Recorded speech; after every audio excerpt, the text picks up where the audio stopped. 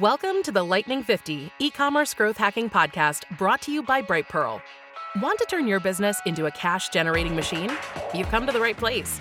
This bite-sized podcast reveals the technology secrets fueling the world's fastest-growing online brands. And for our host, we have retail industry expert Caroline Baldwin. She'll be sharing her own wisdom and experience as she interviews high-growth e-commerce brands to uncover their secret tech tools and tips for success. Let's get started on supercharging your growth. Here's Caroline. Hello, I'm Caroline and welcome to the Lightning 50 e-commerce growth hacking podcast. Today we're speaking to Heat Transfer Warehouses visionary Kirk Anton and AJ McAleer, who's in operations. Gentlemen, welcome to the podcast. How are you doing today? Very good. Thank you very much. So, Kirk, maybe you can start by telling us a little bit about the business today and how e-commerce has helped to get you where you are right now. So you've got a really specific business, which is really interesting. I guess you look at it as, especially in the last 2.5, 3 years, we've really been focused on the e-commerce piece. We really have taken basically our strategic initiative was like, all right, we're going to be full e-commerce. It's one of the few companies in our space that are 100% e-commerce. And we basically said we're not going to be taking orders over the phone. We're going to do it through e-commerce. Really, that was our focus in our growth areas where we've done that and gone out and basically, to our customer base, as far as how they find us and everything else has been almost online. And so we really felt that was the way to go for us. So tell us a little bit about the history of the company. How old is it? Did it start? Is it the form of the company right now? Is it how it was when it began? Tell us a little bit about what you guys do. Well, you're looking at, basically you're talking to, me and then AJ. He was the first team member to Heat Transfer Warehouse. So we started back in 2010. We had an idea of basically supplying people into the heat transfer vinyl decoration business, and we were going to be all things heat transfer. So no matter the brand, no matter the type, no matter what you were looking for, we wanted to be that space. And literally, we just kind of started in a small Fargo warehouse. I think AJ can attest. The first day we shipped, when you started, maybe 7 packages. Yeah, I think it was more like 4. But also the goal was to be there in strategic locations. We have since grown to Cincinnati, Las Vegas, and also Jacksonville, Florida. And you look at our growth this last month, we shipped approximately 16,000 pieces or parcels or packages. So. Goodness me. Well, you mentioned the magic word there, growth. Your year-on-year growth rate, according to the figures in front of me, is 30%, which has led you to be number 14 in the US Lightning 50 list. And this makes you the fastest growing online brand in North Dakota. So how do you think you've achieved this from when you set out thinking e-commerce is definitely the way forward for us, we really need to push in this space? How have you managed to achieve that incredible growth? Well, AJ, I think we think is obviously we've built a great team, focused on our people, and then also we said we can be e-commerce, but we can also do it differently. I think the biggest thing is we still are customer focus and centric focus as far as we do need to take care of that customer. We need to be be there for them, but we've also really invested heavily in our marketing department. We do a lot with SEO, and obviously, and we do some in the pay-per-click area. But it is also, attribute a lot of our growth is we have a huge returning customer base, and that has helped us a lot. And when we just don't treat them, they still have access to a person on the phone. And, as AJ can attest, we both did this. We did phone call backs on every order. Somebody calls in and we just call and say, hey, thank you. And those are the things that, people forget, remember, you may not have got them, but we left a voicemail, and then we're like, hey, I remember you guys left me a voicemail. So I'm gonna order again. So fantastic. So your typical customers, they've got the kit at home and they're buying vinyls from you. Do you sell the kit as well? Yeah, we sell the cutters. Pretty much we sell anything they need to be able to do successfully from home and also from a business. And so that's really the important part, is that we are that source. And so they can literally come online, start buying their stuff, and then, hey, I need a cutter, or today I need a heat press. Today I need, as the journey kind of continues, we've had a ton of the consumer now looking at, hey, I actually like this, and now I'm going to be a business. Now, previous to pandemic, we were probably 50-50, half of it was consumer based, half business based. And now we've seen that shift back to hopefully we get that 50-50 again. I would say, AJ, probably during like last year, it was probably like 70-30. I mean. Yeah. And especially, in different things, different times of year fluctuate to what kind of customer we're actually selling and shipping product to. Typically this time of year is a lot of B2B because you're doing a lot of like back to school stuff where the volume is there. People aren't making 10 shirts at a time. They're doing a lot of like on the field, off the field type of stuff is kind of what we call it for, football jerseys. And then all of a sudden all those team members want, their sweatshirts, their hoodies, their hats, that kind of stuff. And so that type of volume typically doesn't always fall under the roof of like an at-home user. It's going to be more of a true established business. I see. So let's go back to talking about this growth rate. At the end of the day, the growth rate of 30%, how does that equate into your revenue numbers? Are you seeing that really pay off? Yeah, for sure.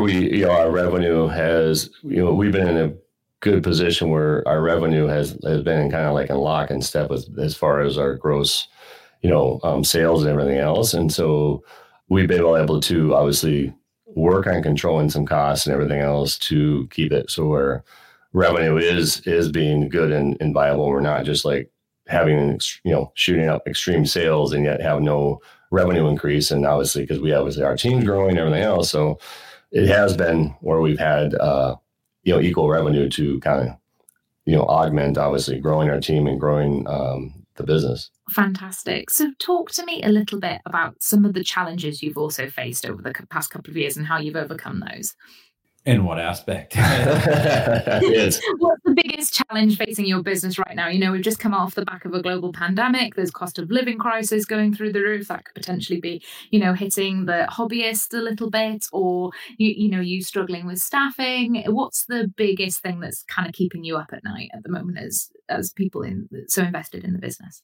I mean, obviously everybody's got, staffing issues and team issues. And I think we do a pretty good job with culture and everything else to maintain some pretty good staff. But obviously everybody, we all deal with the pains. We see it, supply issue from out of Asia obviously has been critical for us, but our other solid suppliers, they've been rock solid for us, been able to keep us stocked and be able to maintain that, and I think as challenges obviously is just be able to keep things on a continual basis, and obviously costs.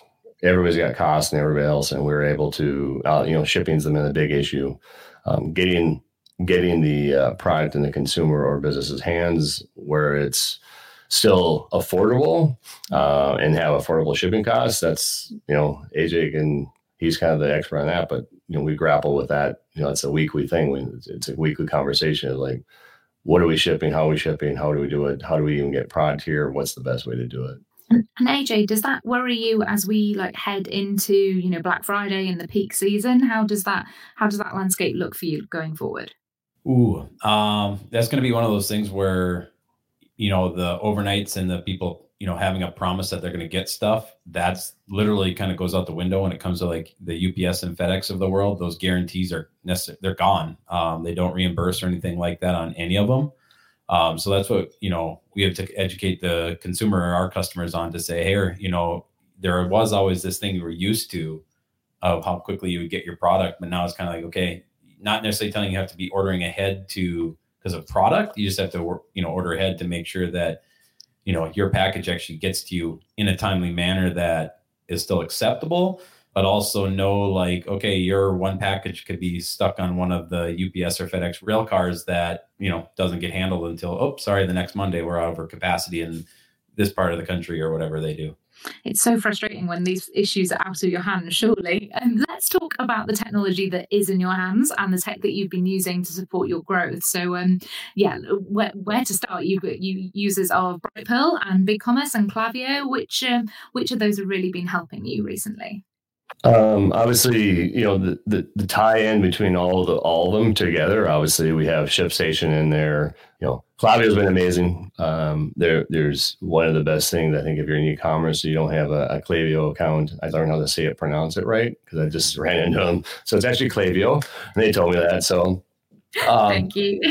But that has been like a real game changer for us. I would say in the last 2.5 years. It's just how it syncs by the SKU base and everything else. And they can see that stuff.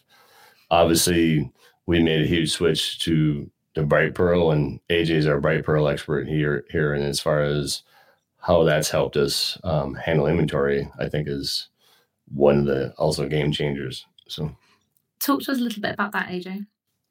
Yeah, so before Bright Pearl, we used to just kind of have a roll on the shelf. Somebody would order, and we would just roll what they needed, or we'd guess how many 5s, 10-yard rolls that were needed. We never actually truly knew that. So when we entered into the Bright Pearl circle, we divided out all those SKUs. So when you go to our website now, you'll see like a 1-yard, 5-yard, 10-yard, 25-yard roll. That's how we actually hold our inventory now, and that's all in Bright Pearl. So I can go and tell you how many 5-yard rolls, how many 10-yard rolls I sold in a week, 30 days, 6 months, 1 year, last year at this time. So that kind of helps us know what we're getting into. Even though with growth, you kind of have to take a stab and a guess at it a little bit. But that's helped us a lot, managing our inventory. We also use like a disassembly app that ties into Bright Pearl, because we're taking a large roll and breaking it down into smaller rolls. So when we used to do manual like takeout and then add, so like we'd take a 50-yard roll, take it out of inventory, and then add 10 5-yard rolls back into inventory. It was very messy and inaccurate. So we use that side app that Bright Pearl helped us put together that helps us do those disassemblies to keep our inventory accurate. Fantastic. And let's talk about future technologies. Are there any technology platforms or even technology ideas that you're seeing on the horizon that you're looking to implement in the business for the future? Yeah, we love technology. I obviously love doing the technology stack as far as how high can we go or how many things can we put together. But really we're looking at inserting some more pieces into our technology to allow our customers to do more customization, to get custom stuff possibly printed or ready so they can go ahead and kind of that next step is where, they can do full color, or if they want to design something and then have it come to them ready to be pressed. So we're really focusing on that part of it. Obviously, we're looking at loyalty stuff, and also, more things we can tie in to just really make the customer experience better. And that's where our focus at right now is basically tying those in, and we're working with developers and all of our tech stack people to be like, all right, how do we get better? Wow. So there's quite a lot on the horizon then. So we'll be seeing even more growth from you next year then in that case. Yeah, we're keeping busy. So that 14th spot on that Lightning 50 list of fastest growing brands, what does that recognition mean to you, the business, and the employees? Yeah, I mean, I'm just like, I didn't realize it was number 14. So I'm just kind of wowed. I mean, that's pretty cool that we're in that position where we're at. And I just think it's from, in a place out of Fargo, North Dakota that's doing that, I think is pretty cool. So we're certainly honored to be in that position. And, obviously now I'm going to ask is like, all right, who's in 13th, 12th? Where do we go? So. Well, fantastic. We'll have to see where you're at in the list this time next year. Gentlemen, thank you so much for your time today. It's been fascinating learning a little bit more about your business and the growth that you are achieving. And to our listeners out there, thank you so much for listening to this episode. We'll be back with you with another episode very soon.